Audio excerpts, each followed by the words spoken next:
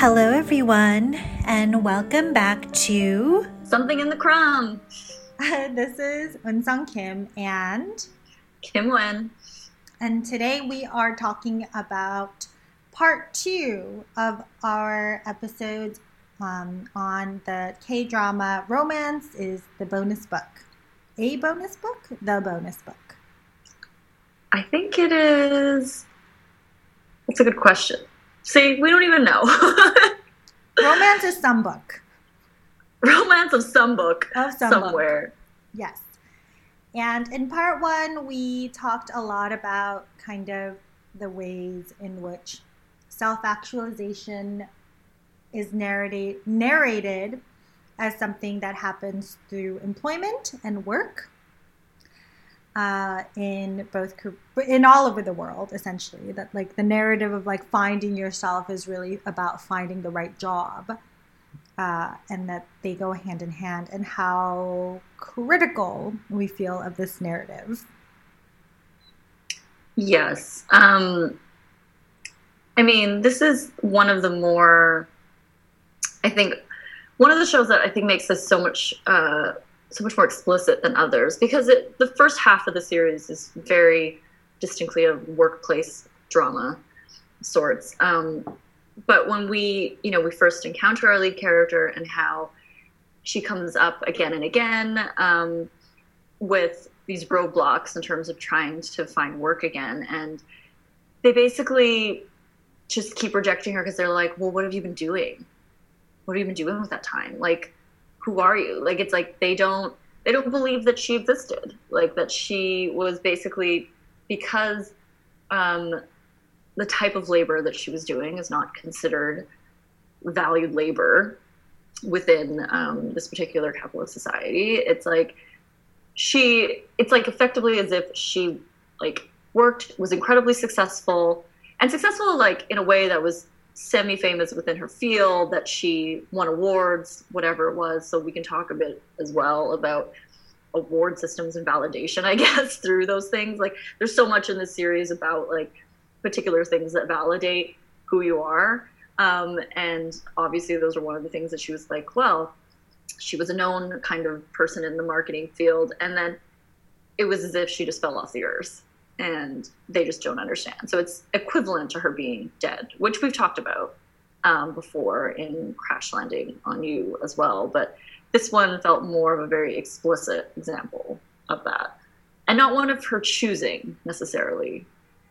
Right. And I think that part of what is supposed to be sympathetic about this character is that she did not believe she was dead because she was not considered a particular kind of wage laborer within neoliberal capitalist society. She thought that she was contributing the best way that she wanted to, which was the work of reproductive labor, the work of gendered labor, the work of that occurs in the home. But then when she realizes that this form of work was neither validated or compensated in a way that could let her continue to live on wretched planet Earth, that she almost like accepts this narrative that it was not valid, because we literally never hear from her daughter or her husband ever again. Like, we were like, wait, what? Like, this is a weird kind of spin on like the abandoning mother story, where it's like we usually meet, if we're just thinking of like My Love from the Other Star, like we meet like the daughter who's traumatized because her mother has abandoned her. And here it's we don't know. This might be a sequel in the works of this poor abandoned daughter. But here it's like the mother felt like she had to abandon the daughter in order to become individuated, which is true. I think like she did. Well, and this is why it's so extreme, when she like shreds her diploma and like shreds her, degrees, and like it's basically coming up with a new identity, as if you had like the old you is officially dead. That person does not exist. That person is no longer on record. And if I remove it, then it's like there's just like no evidence of it, and I will be reborn as this new person within neoliberal capitalist society. Yes. And that the only part of this life that really catches up to her is the fact that she lied about having like gone to school and work experience. Like, it doesn't seem like a scandal that she has a child or she's divorced, which shockingly, that is like not even of interest. Yes. That is not the scandal, which is like, that was the premise of the entire drama One Spring Night. Like, the scandal was like... This universe is complicated, you know? Like, the entire premise was like, you have to hide the fact that you have a child and something, you know? Like, and here it's like, she's hiding the fact that she had previous work experience because that's the only way she could keep her entry-level position, in which what she really does is run everyone's errands and like restocks the orange juice from like the bottom shelf to the refrigerator so that there's always cold orange juice. Well, it's just like, it's depressing about like that competency and experience punishes her, you know, in this way that like it's, or that there's even an expiration date on this kind of competency. They kind of frame it a bit like she works in marketing and, you know, she must well be dead because she isn't keeping up with all like the contemporary trends. But I think this is just like true anyway, where you brought this up, I think in the last episode, where it's about continuous employment is this thing that like, as if that is like the shame is that she hasn't been continuously employed the entire time, and that somehow means that she is incapable of being competent somehow. Right. I mean, I do think it's because our relationship to capitalism is supposed to be a relationship. It's literally a relationship. It's an abuse. It's a relationship of like abuse. It's an abusive relationship. Almost the majority of our relationships. Where, but so much of it is that like, did you endure, how much of the abuse have you endured? Yes. And if you are somehow if you're not a wage laborer, but you're still a laborer, you're just like not recognized as one, then you're seen as someone who like broke off from the relationship, and therefore that in itself like invalidates your existence within the market or something. And like, we're supposed to desire some kind of space within the market. Just so depressing. This is like so depressing. I just feel so exhausted thinking about this. Right, and because it's suffering. Like on every level, I mean, it's made clear from the side characters in the show that one is not compensated enough to actually, the entry-level position does not compensate enough so that one could adequately live on this paycheck. Because, you know, how much could they possibly be paid? Let's say it's like $1,001 or $1,000, or let's say it's $2,000, which is like, whoa there. Whoa. That's like... This is a publishing company. You need to tone it down. So, you know, and it's full-time. The weekends seem basically... There's a lot of overtime. A lot of overtime. I am not even... I feel very certain, based upon this family narrative that they have going on in that workplace, that no one's getting compensated for overtime labor. No. There. People have no boundaries. There's constantly texting. Constantly, everyone's like, I have to show up to your house. There's an emergency. I'm going to barge into your house with a work emergency. There's so much after-hours shit. It is so appalling. And there's actually this one moment where there's this... younger editor who's kind of a piece of shit, you know, and like I think the more senior editor who like trains all the new recruits or something, she's like working late and she's like, hey, do you want to like order food for dinner? And then the kind of younger piece of shit editor is like, no, I'm going home. Which you're also like, yeah, you should go home, good for you. But I think it's a part of her trajectory that she's like not a very good employee or something. No, she's always brought out as the person who like makes the mistakes. Yes. And this is supposed to be a publishing company that employs like, what was it, 119 or 190? Like, I know there was supposedly tons of people working there, but we only ever meet like 15 of them or something. Right. But I think that like it's supposed to really, I mean, like whether it's 119 or 190, that's like very mid-size, very family, this kind of like, you're one of us. We all know each other. We gossip about each other. We love each other. We fight sometimes, but we ultimately make up. And we all date each other, too. Oh, yes. Yeah. I mean, that's the part that's like... Do you want to say more about this, Kim? It's pretty gross. Like, towards the end, you know, I get it. It's a television show. But also, like, this happens a lot, right? Like, it happens a lot. In workplaces, it happens a lot, like within neoliberal capitalist society, because the only relationship you truly have is with capitalism. Yeah. That like your dating pool is also your workplace. Like that is like where people are meeting people, because who's got time? Who's got time to be like going on a million dates? Who's got time to be like going to the clubs? Who's got time? It's like you're just working overtime, like whatever, 70 hours a week or something, at a publishing house, which is like, okay, like there's no book emergency. Like, let's just be honest about this.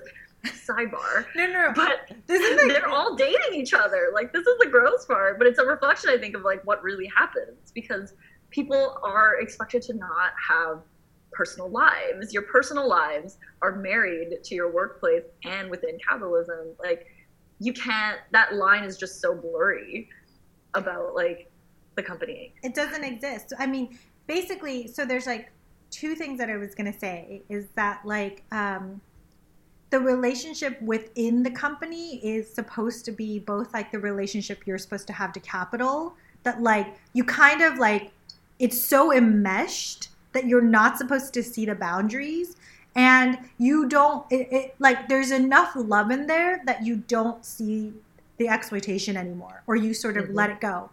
And then, like, I thought it was so amusing in a dark way that the emergencies that they did have, wasn't it like that one of their authors? Yes, the bio. Had a bio. There was like a bio thing, but there was also a previous emergency where like somebody who endorsed the book was accused of like sexual misconduct. So they all had to show up to the factory to like remove the pamphlet that like endorsed the book or something. So like everyone was like, it was like a very dramatic scene that was supposed to show like this is how dedicated everyone is in the company, like, you know, to concealing sexual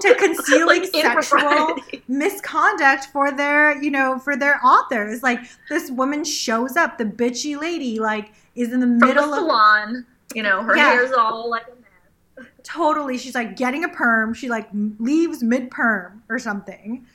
And then everyone else is like, some people are there with their kids. Like, it's just like. I know, putting their children to work. Ugh. You got them making wallets too, President? Like, gross. But another thing about the name, about the bio, it's like the scandal about that is that it's like this very expensive hardcover book. They made many copies. It's like, it's supposed to be like one of their like new exciting titles, and one of the new recruits like messes up the bio, and for some reason no one else reviewed that bio after like it actually like went to print, which also seems like you work in publishing and like, that doesn't seem right. But they leave out the author's profession. They forget that, or they didn't list that he was a physicist, which, you know, going back to being dead, it's like, if you're not a physicist, then what is he even? Like, how is he even allowed to write this book? It's interesting. Little sidebar. No, these were the emergencies. It was like making sure that the potential person with sexual misconduct, you know, that was hidden, and that like the bio looked good enough for that it was like impressive enough, which were like impressive enough. Yeah, it's not good enough. It's like impressive enough. And so like once like there is no need for overtime for any of this. I mean, like I think it should be really clear as more and more people in the arts just feel this kind of liberal hysteria. And I use the word hysteria on purpose. I when I was a grad student in class in Chicago, someone like asked me if I knew about like the etymology of the word hysteria. Like a white dude asked me this, and I was like, I fucking do know the etymology. What are you accusing me of being a misogynist right now? Like, this is gonna be fun times. I mean, not that I can't be one. I'm one all the time, I'm sure. But yeah, the liberal hysteria around what is art, why do we need art, especially in a time of crisis, is, I think, something that this show really explores, because something, Kim, that you said right before was so much of the ethos of this company is like producing the quote unquote good product, the good product that is the good book. So it's liberal in construct. And what did you say? You said it was like middle class aspiration and upper class consumption. You know, I think that it's like they have the kind of familial sorts of we're just like regular people being really dedicated to our jobs, and we just want to do the good work, but also the kind of for upper class consumption, this idea that like what they're doing is, it's like the conflation of like noble work and a type of going back to what you were saying, impressive, right? Like it has to be, it's like a type of impressive, it's a type of quality, but like it's for a particular kind of prestige, but that is noble in some way. Like, and that the work that they do is like one of the reasons that she realizes that she needs to go back to this family, because she gets, you know, when it comes out that she had lied about her credentials and then she has to leave, puts in her letter of resignation. There's a bit of a scandal. She gets a job at this other, I mean, do we call it a company? I don't really know. It's an office with some people that have an unethical approach to publishing, in which they, you know, they do things like lift translations from other books. They don't pay anybody on time, or if at all of these things. And she just like reminisces about like people who really care. You know, they just like really care because they believe in books. And then when she resigns from that job, she's like, I just can't, because this work is just like you are being, it's applying a type of moralistic sort of relationship to that kind of labor, you know, where it's like, I can't even believe that you make these kinds of books. Totally. You know? Like, yeah. And it is really interesting, like the literary references that they do throw in there. Like, I mean, this shit just cracked me up. Like, we have people citing like Amy Lowell, or like referencing like Beckett's Waiting for Godot, as just happened. See, this is why you're like, whose fantasy is this? You're like, why is the fantasy taking place in a mid-sized publishing company where the objective is middle-class aspiration, upper-class consumption? This is some bullshit. This is not my fantasy. Like, well, and there's like a really hilarious scene, I think it's in the last episode, where they're celebrating, you know, one of their many titles doing really well and having like a third printing or something, and basically it made a ton of money, and so they're like all going out for lunch together, and they're eating barbecue and having a great time and blah blah blah. And then like the server at one point is like, what do you guys do? And then they all just like scream maniacally, we make books. like, whoa, okay. Yeah, you make books. Like, chill out. Calm down. You make books. Period. It's not you make books! Exclamation point. Books!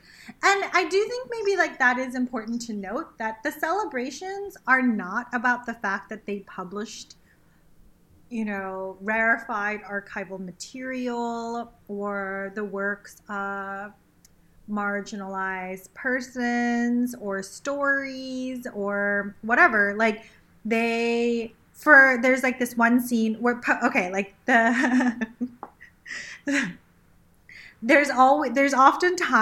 this like doofus character who we will talk about later because he's kind of featured in the episode that we're looking at for this part 2, who like advocates for poetry, but this publishing company doesn't publish poetry very explicitly. And because it doesn't sell. Because it doesn't sell. Let's be clear about that. Like that this is a profit-driven decision. Exactly. I mean, like it would be. This is the question that I think maybe Kim and I are most interested in. Like, if this wasn't a profit-driven enterprise, and it was philanthropically supported, as so many poetry presses are actually like funded by someone who has basically started the company without any delusions of profit, right? If it was that kind of company, or if it was a profit-driven company, like it's not like it's like who is more evil, what contains more suffering, like you would still have those questions. But like this is the celebrations that they have when they go out. It's not like we published a book that we cared about. It's like, hey everyone, our version of Waiting for Godot, which is like, why do you even have to say it like that? That is devastating. It's fucking devastating. Like white supremacy is like quite a trip. That like you don't even need white people anywhere for those to be like, it's why? So true. It's like that. Like what? Where did like that? That is kind of a Beckett moment where it's like, where the fuck? Why is Beckett randomly in this drama as a reference point for the kind of work that this is? Like, I don't know. I have a really hard. I mean, I will not write the paper that talks about how the modern... We're not putting that labor on you. Look, like, I really hope that someone eventually writes the book or writes a dissertation about how, like, so much of white modernism is just showing up somewhere and being like, oh, well, what you do is kind of cool, so I think that you're a modernist too. And so it's this kind of, like, Christian colonizing imperative, but then this becomes further complicated within neoliberal capitalism, where people within the nation state, in believing like it, basically accept that like the white aspirational is the one to strive for. Yeah, you were going to say something. I was just going to say that if anyone that is listening knows that this paper already exists, to please share it with us. Oh yeah. We would love to read it. It's entirely possible it's out there, but as people who are out there reading things and are on the internet a lot, we have yet to encounter it. I was going to say, that's so kind of you, Kim, because I feel like at this point I'm like, no, I know this shit doesn't exist. And it bums me out. And then eventually I'm like, Kim has to write it, or I have to write it. Or we just have to... One of our numerous young Asian listeners... who also care about critiques of capitalism, they're also ready. Yes. But like it is kind of like this like, oh, not again moment where you're just like, no, not again. Not this again. It just happens like way too often. So yeah. No, you're 100% right. Yeah.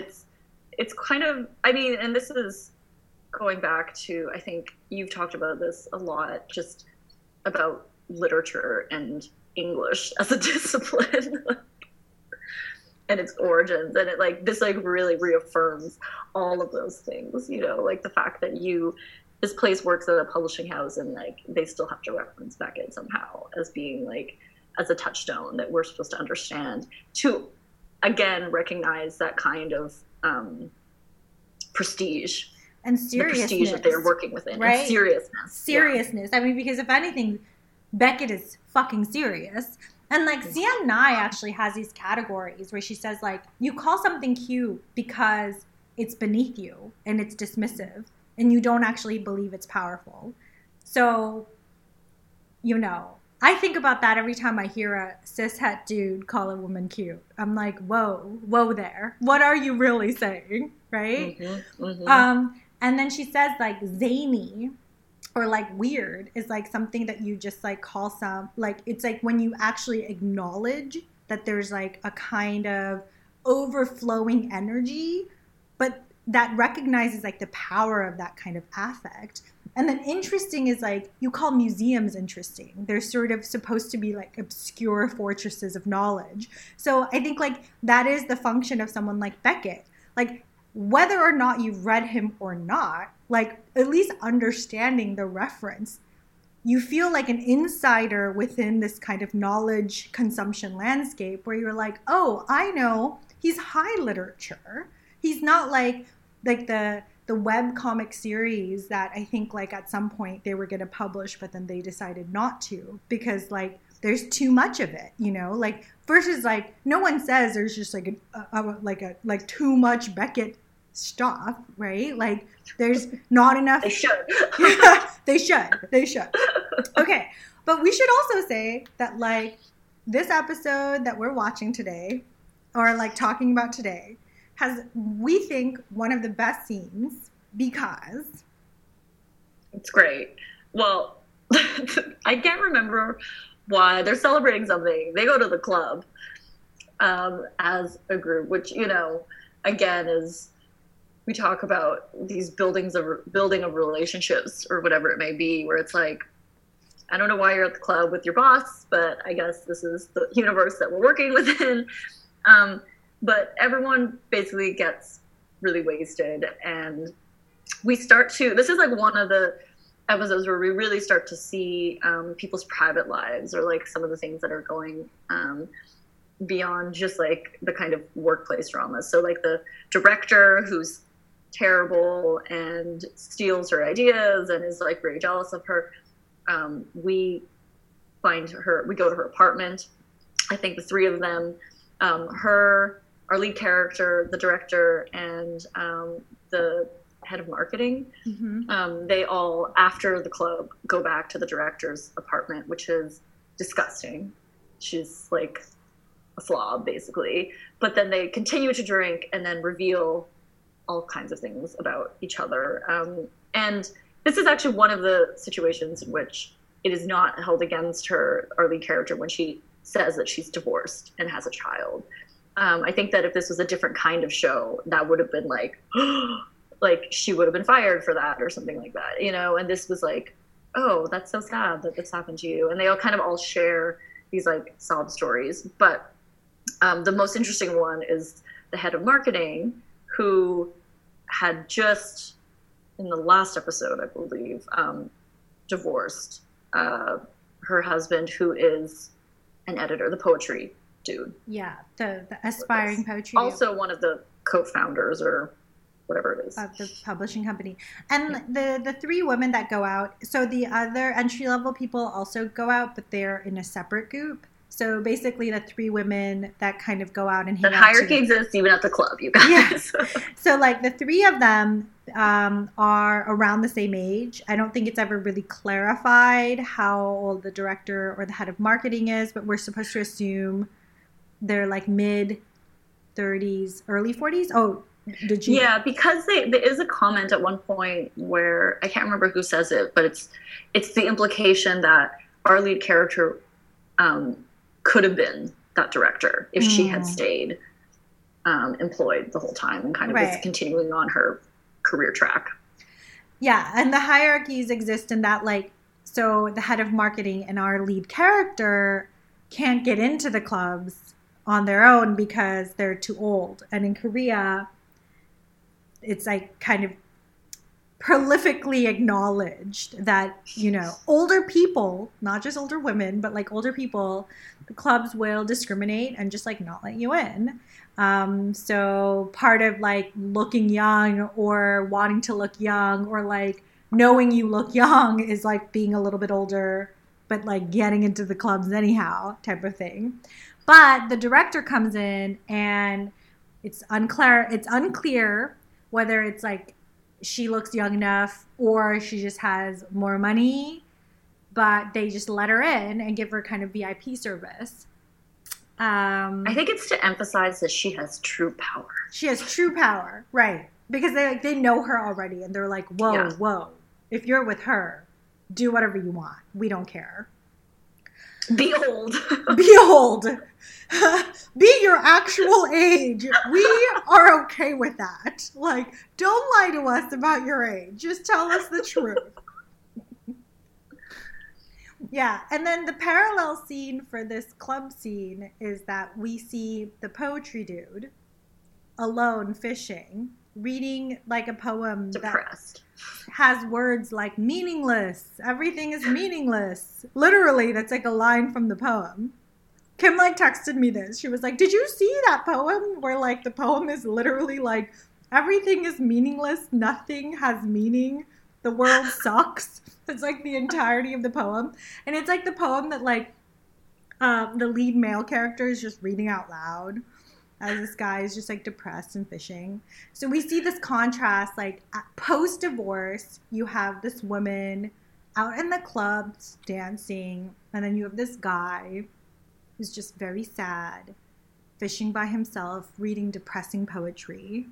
I mean, he's so cliche. It's like, it's too much, you know, like he is like, not to, you know, kind of jump ahead too much, but he's just, it's, there, you know, there's so many scenes where he is just like playing this dude in the meetings where he wants to derail the conversation because he's like, this poet is amazing, and like he has a lot of feelings, or like, but it's like it's always just the performance of feelings, right? Which is why it's like even more cliche, you know, where it's like, you know, at one point he's in a meeting and he just starts to recite like this like poetry just for some reason, and like in a very dramatic, depressed way, and one of the younger coworkers of his is just like, he's sick.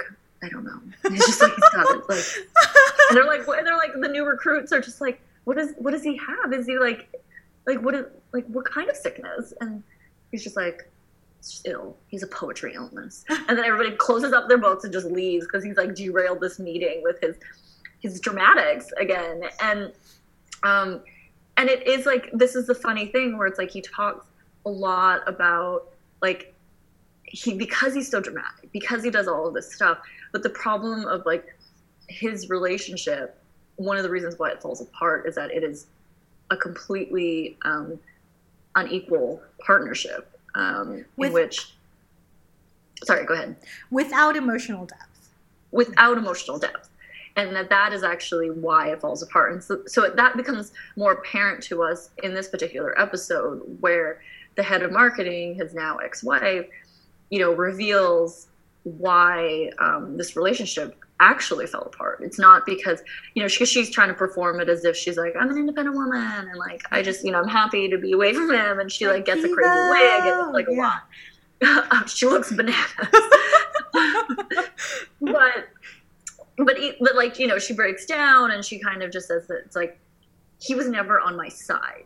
And there's this really amazing flashback scene where she just like, you know, they're shopping together at this mall, and they end up at this like shoe store of some kind where she is asking the person working at the store if, you know, like, how much is this? Like, what sizes do these come in? Blah, blah, blah. And then the person is just like really impatient with her and gets kind of annoyed that she's even asking. And then he basically just says to her, like, well, you're not really going to buy these shoes anyway, so like, stop wasting my time. And so he's like really dismissive of her and just kind of makes the assumption that she's not able to actually purchase these shoes. And so she, of course, gets like upset about it. She's like, fine, we're like leaving. And then and she's like super worked up about it because it's super upsetting. And then the poetry dude just spends the next few minutes just like saying, well, like making excuses for this guy at the store. And then, like, well, you were, you know, working at lunch, and like, or he was like working over lunch, he was probably like doing this and doing all this stuff to kind of like justify his behavior and mistreatment of his wife. And she calls him out on it and just like it's just like, why are you working so hard to understand him?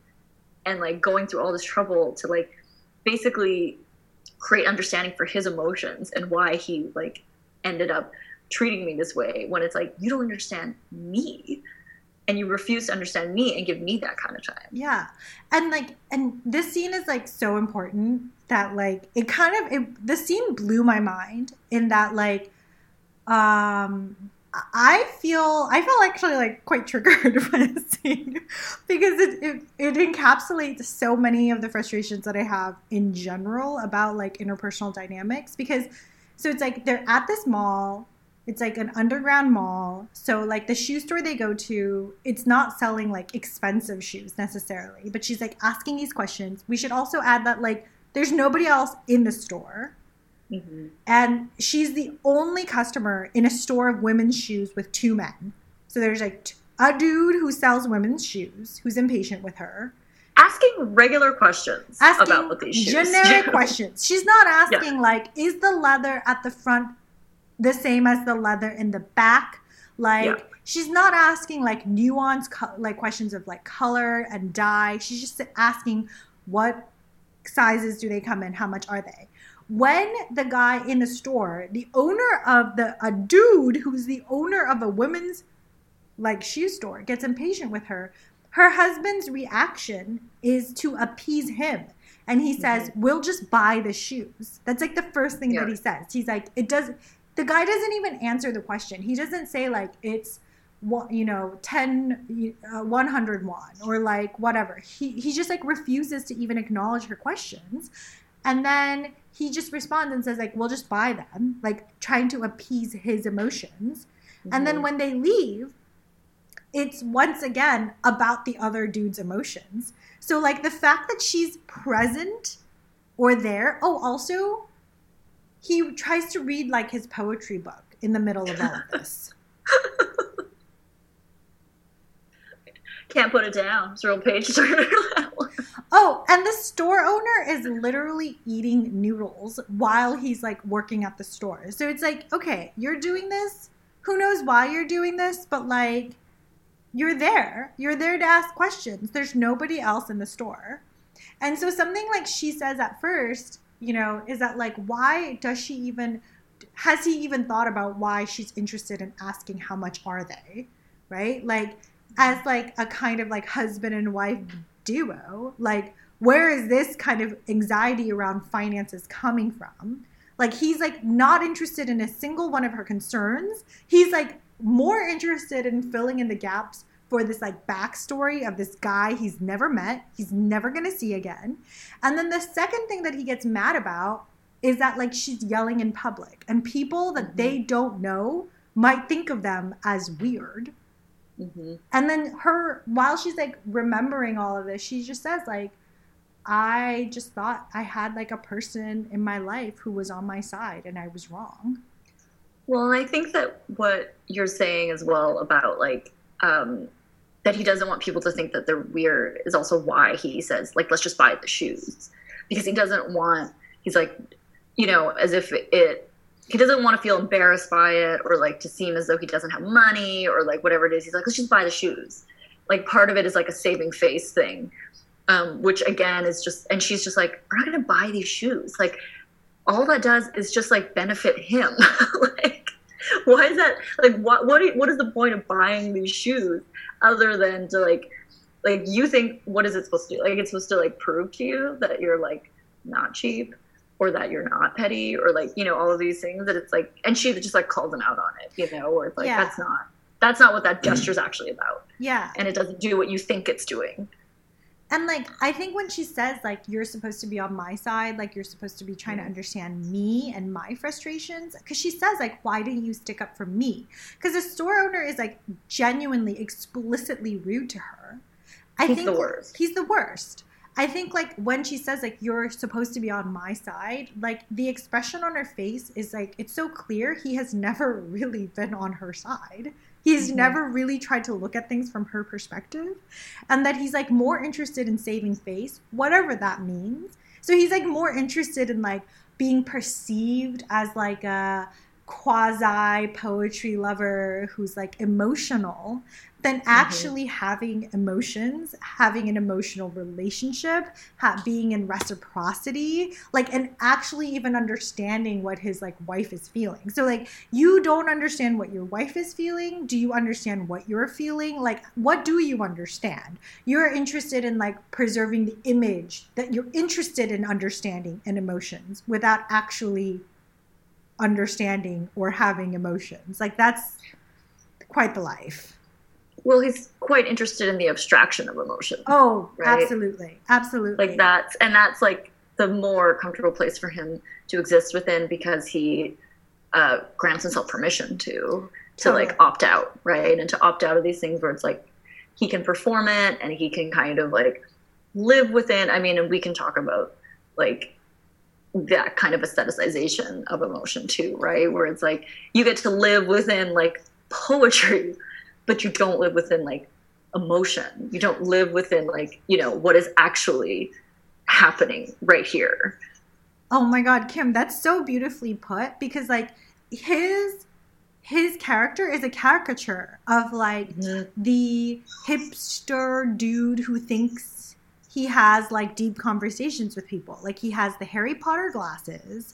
As he's like recounting the story, like he has like the demeanor of someone who's like, you know, he's like, he's quiet. He like doesn't want to make a scene. He like likes poetry. To everyone, he's just like, poetry is the best. Why don't you love this poem? Like it's the greatest or whatever, you know? Goes fishing by himself, reads like existential poems in the dark. Like I don't even know how he's reading these poems.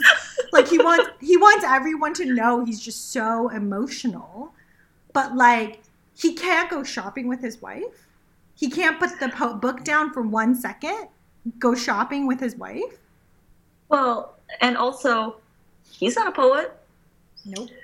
He doesn't even write them. It's like you have all the like the lifestyle, you know, like sitting alone, reading in the dark. I suffer, and I'm like, you just edit them. So. But then, but also like. When he's fishing and he's recounting the story, because we see him recounting the same story and he does recount it, but in his version, he's just like, she snapped. She all of a sudden freaked out. She misinterpreted what I was doing. She snapped. She went crazy. Woe is me. It is my life to just suffer this way, to be fucking misunderstood by everybody because I'm so harmless. And I just love poetry and I can't catch a break. And it's like, you are such an entitled man-child, you piece of shit. Like, you have no fucking idea. Like, you have no idea what a coward you are. That's the perfect description, a coward. I mean, it is also, like, so much of the show is about the nuances of partnership. And like one of the reasons why he is like, she just like snapped, you know, it's the implication is that his understanding of partnership was like, everything was great. You know, I basically got everything that I wanted and never had to do anything. And it was working. I don't understand why she suddenly snapped. And it was like, because he had complete lack of empathy to realize that she was not getting anything that she needed out of this. And that's not partnership. That's not partnership, but it's also like he was getting everything he needed because she was doing all of the work. So we find out they have a child who's sick. She often misses... Children are barely important in the show. But... They're not important, but she misses all these work events, really important work events. But secretly, she also keeps it a secret, which is a very interesting thing too, is that as part of like a type of, again, like the work persona, is that she's not allowed, like she talks about how she's not allowed to like she lies, right? About like when she misses these things or she can't do this because her child gets sick a lot. And like, she says things like, I was in an accident or I was running, like, you know, she makes it seem, even though it's like, it's perfectly valid that your child is sick. That's why you cannot come to work. But she doesn't feel like that's actually something. Also, she said that it's a gendered thing too. She's like, I'm not allowed to say that because it makes her look weak. Yeah, and like once again, they work in publishing. So like her child gets sick. It's an event where people read but this poems. Is a book launch. It is look, very look, important. people read poems out loud. It's just not a big deal. Like this is not life or death. It's like emergency. This book launch had like legit, I don't know, like 30 people.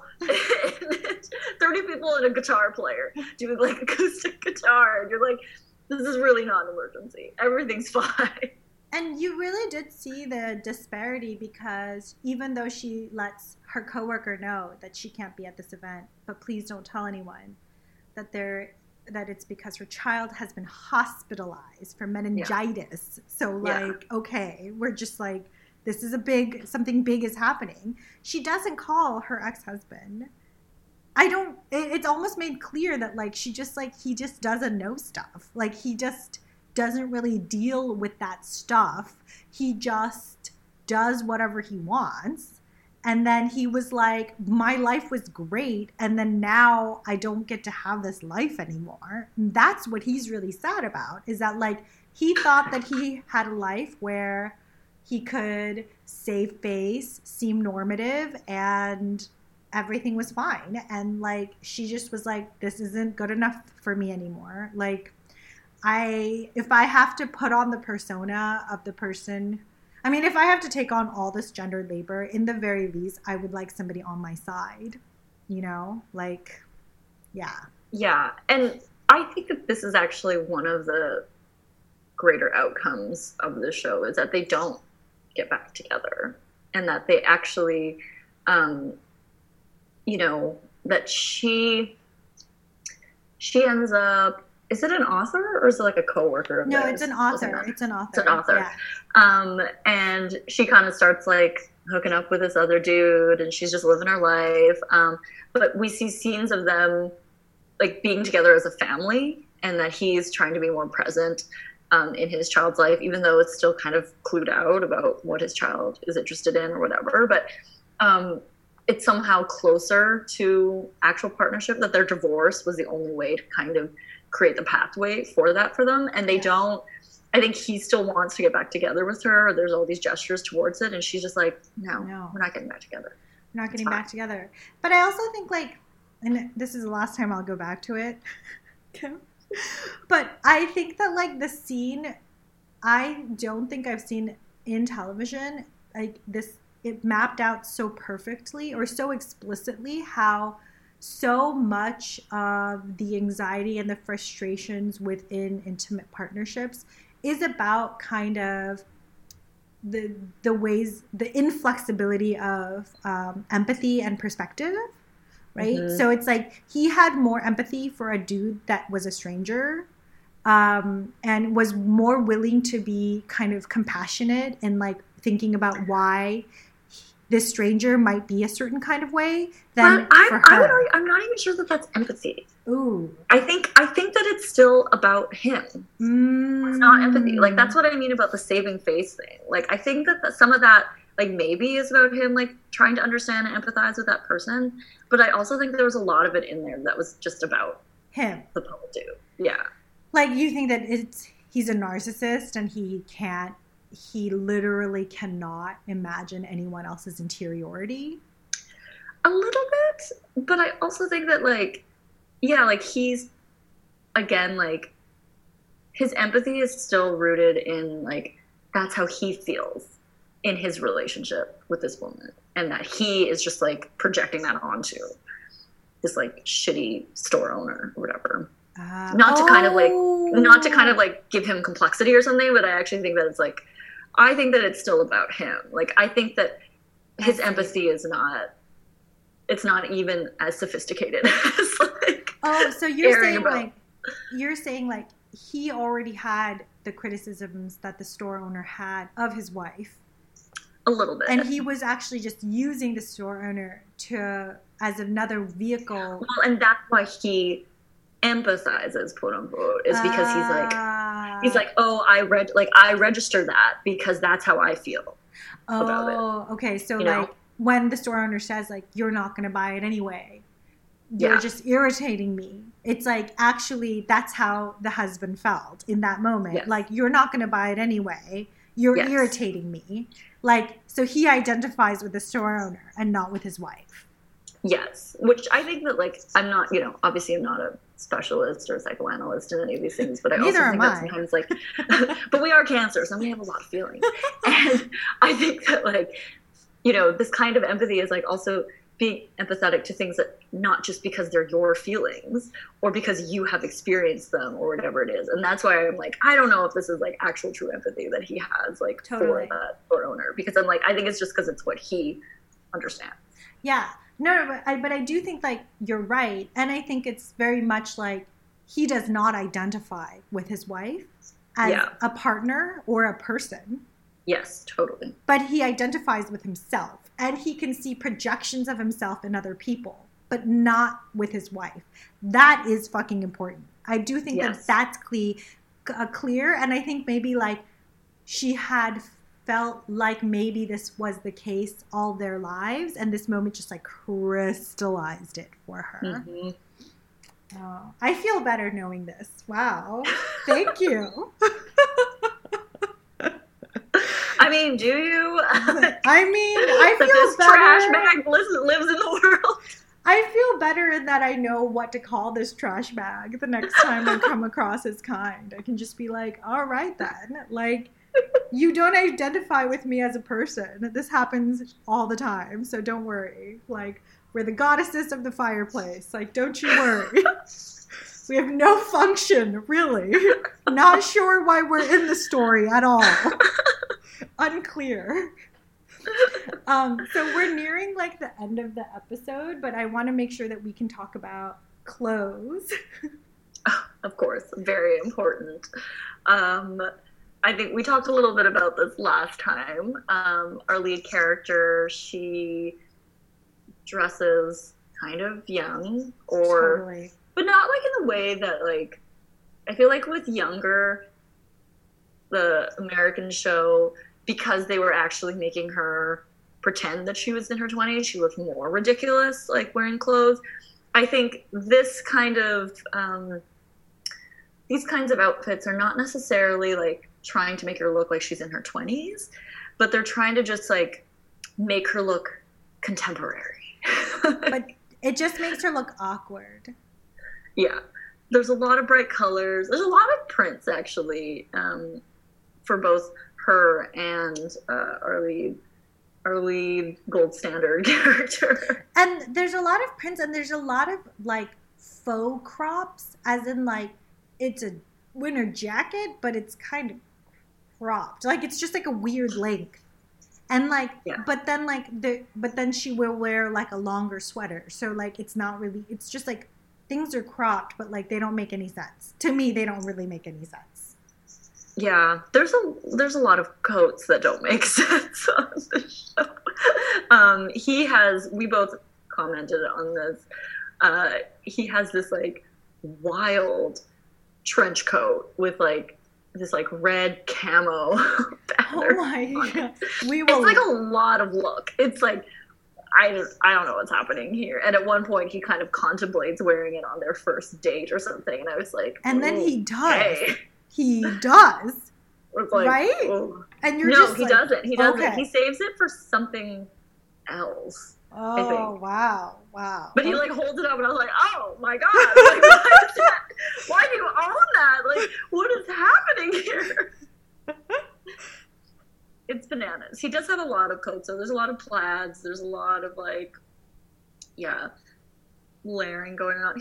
I think for both of them, they look better in the first half of the series than they do in the latter half. For some reason, things, like, the wheels start to really fall off the bus, like, towards the latter half.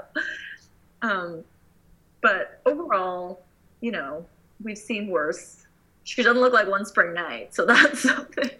They gave her these, like, really awkward bangs. The weird thing is that she looks great that one day where she's supposed to have that makeover from the queer character, and then never again did she look good. So it's, like, really unclear what happened to that makeover. I mean, but this is just true. You can't home style that hair again. It just doesn't work. But even the clothes, I'm like, what happened to all of the clothes that she gave you? She gave you... And we never see her wear any of those. Oh, except for there's like a white coat. I think she wears like, a long white coat. Okay. But yeah, all the other clothes, you're like, I don't understand. Where did that cute dress go? Yeah, you're like, those were some real hot shoes, and they went nowhere. Like, unclear where they went. We're at a scene where also there's the two, it's our B romance plot where the editor who is in love with our gold standard is like basically ends up falling in love with the book designer who also was into our lead character. And the book designer is a great example of someone who, if we're on a discussing kind of not very interesting men, and why our gold standard even became a gold standard is because everyone around him is just like trash. But this book designer is also like not awesome, I think. Like, but he mostly wears a lot of like basics, like a lot of camel coats. Yeah. But does look pretty nice. Like has some like nice white sneakers. And the book designer thinks he's a good guy, so much so that he's actually not a good guy. He has nice guy syndrome, for sure. I mean, but his own mother says that, like, she's like, did she break up with you? It's because you're boring and you're not funny. And women like it when men are funny. So you need to do something about that. He also has that secret room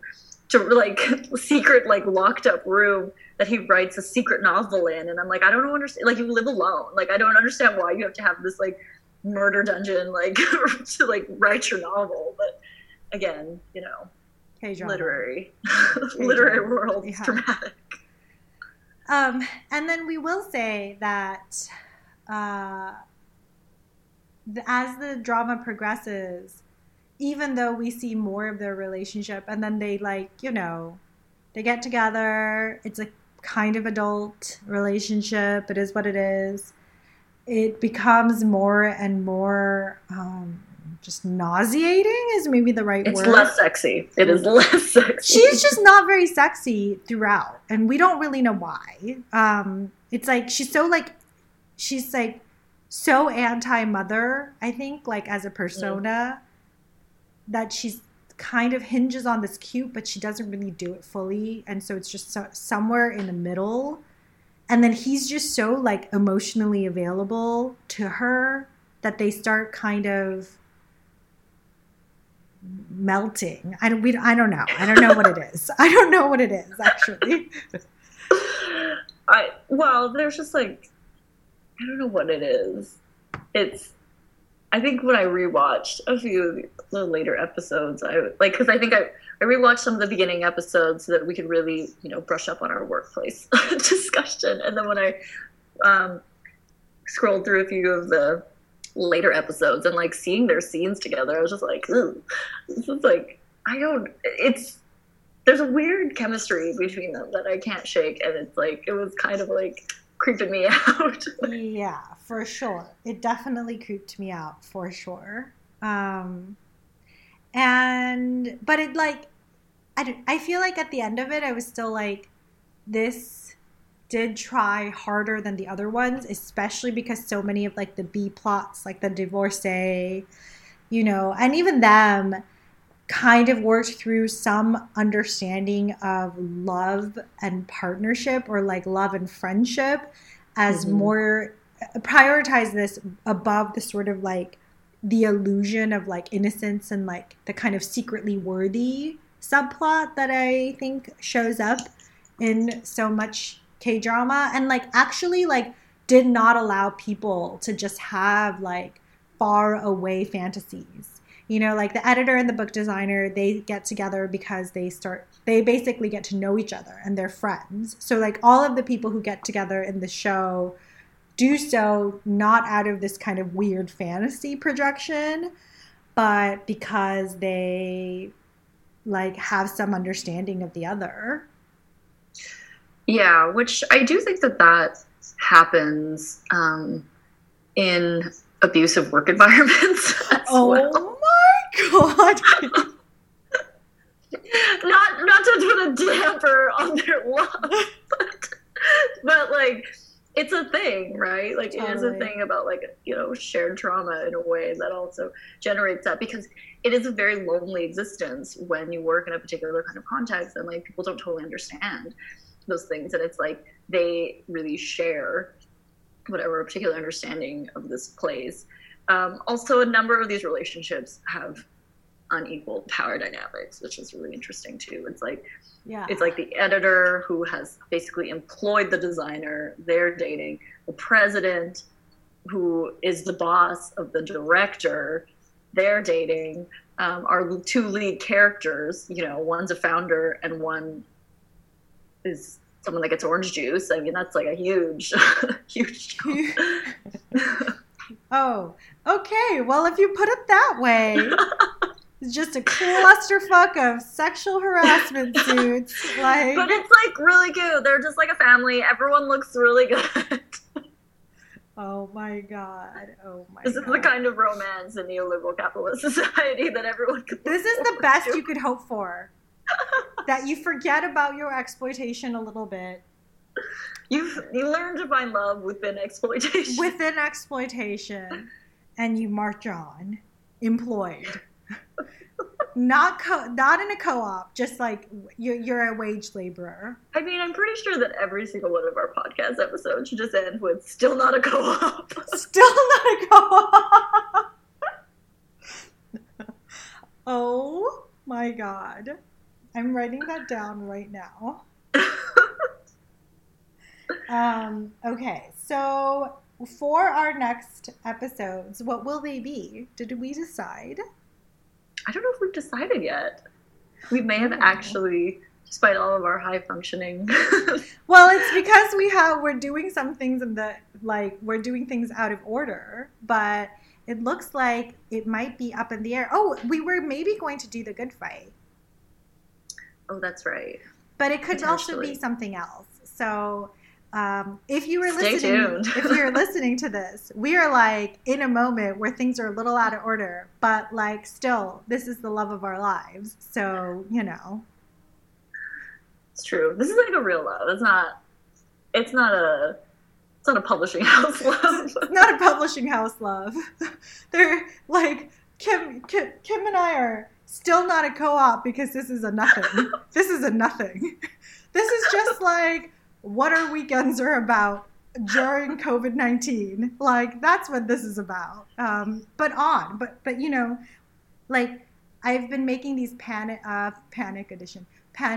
edition bracelets. And Kim was like, wait, is our podcast a pandemic edition? And I was like, no, it's a lifelong edition. Like, you better get ready, everyone. It's true. We have so much content to share. We have a lot of thoughts to share, and we hope that you're as excited as we are for all of them.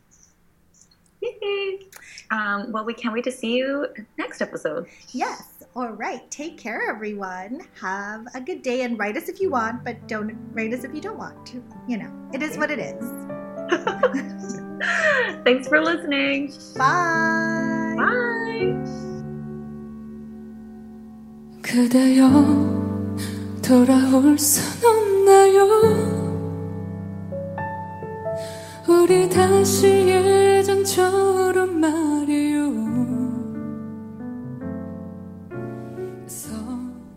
서로를 가졌다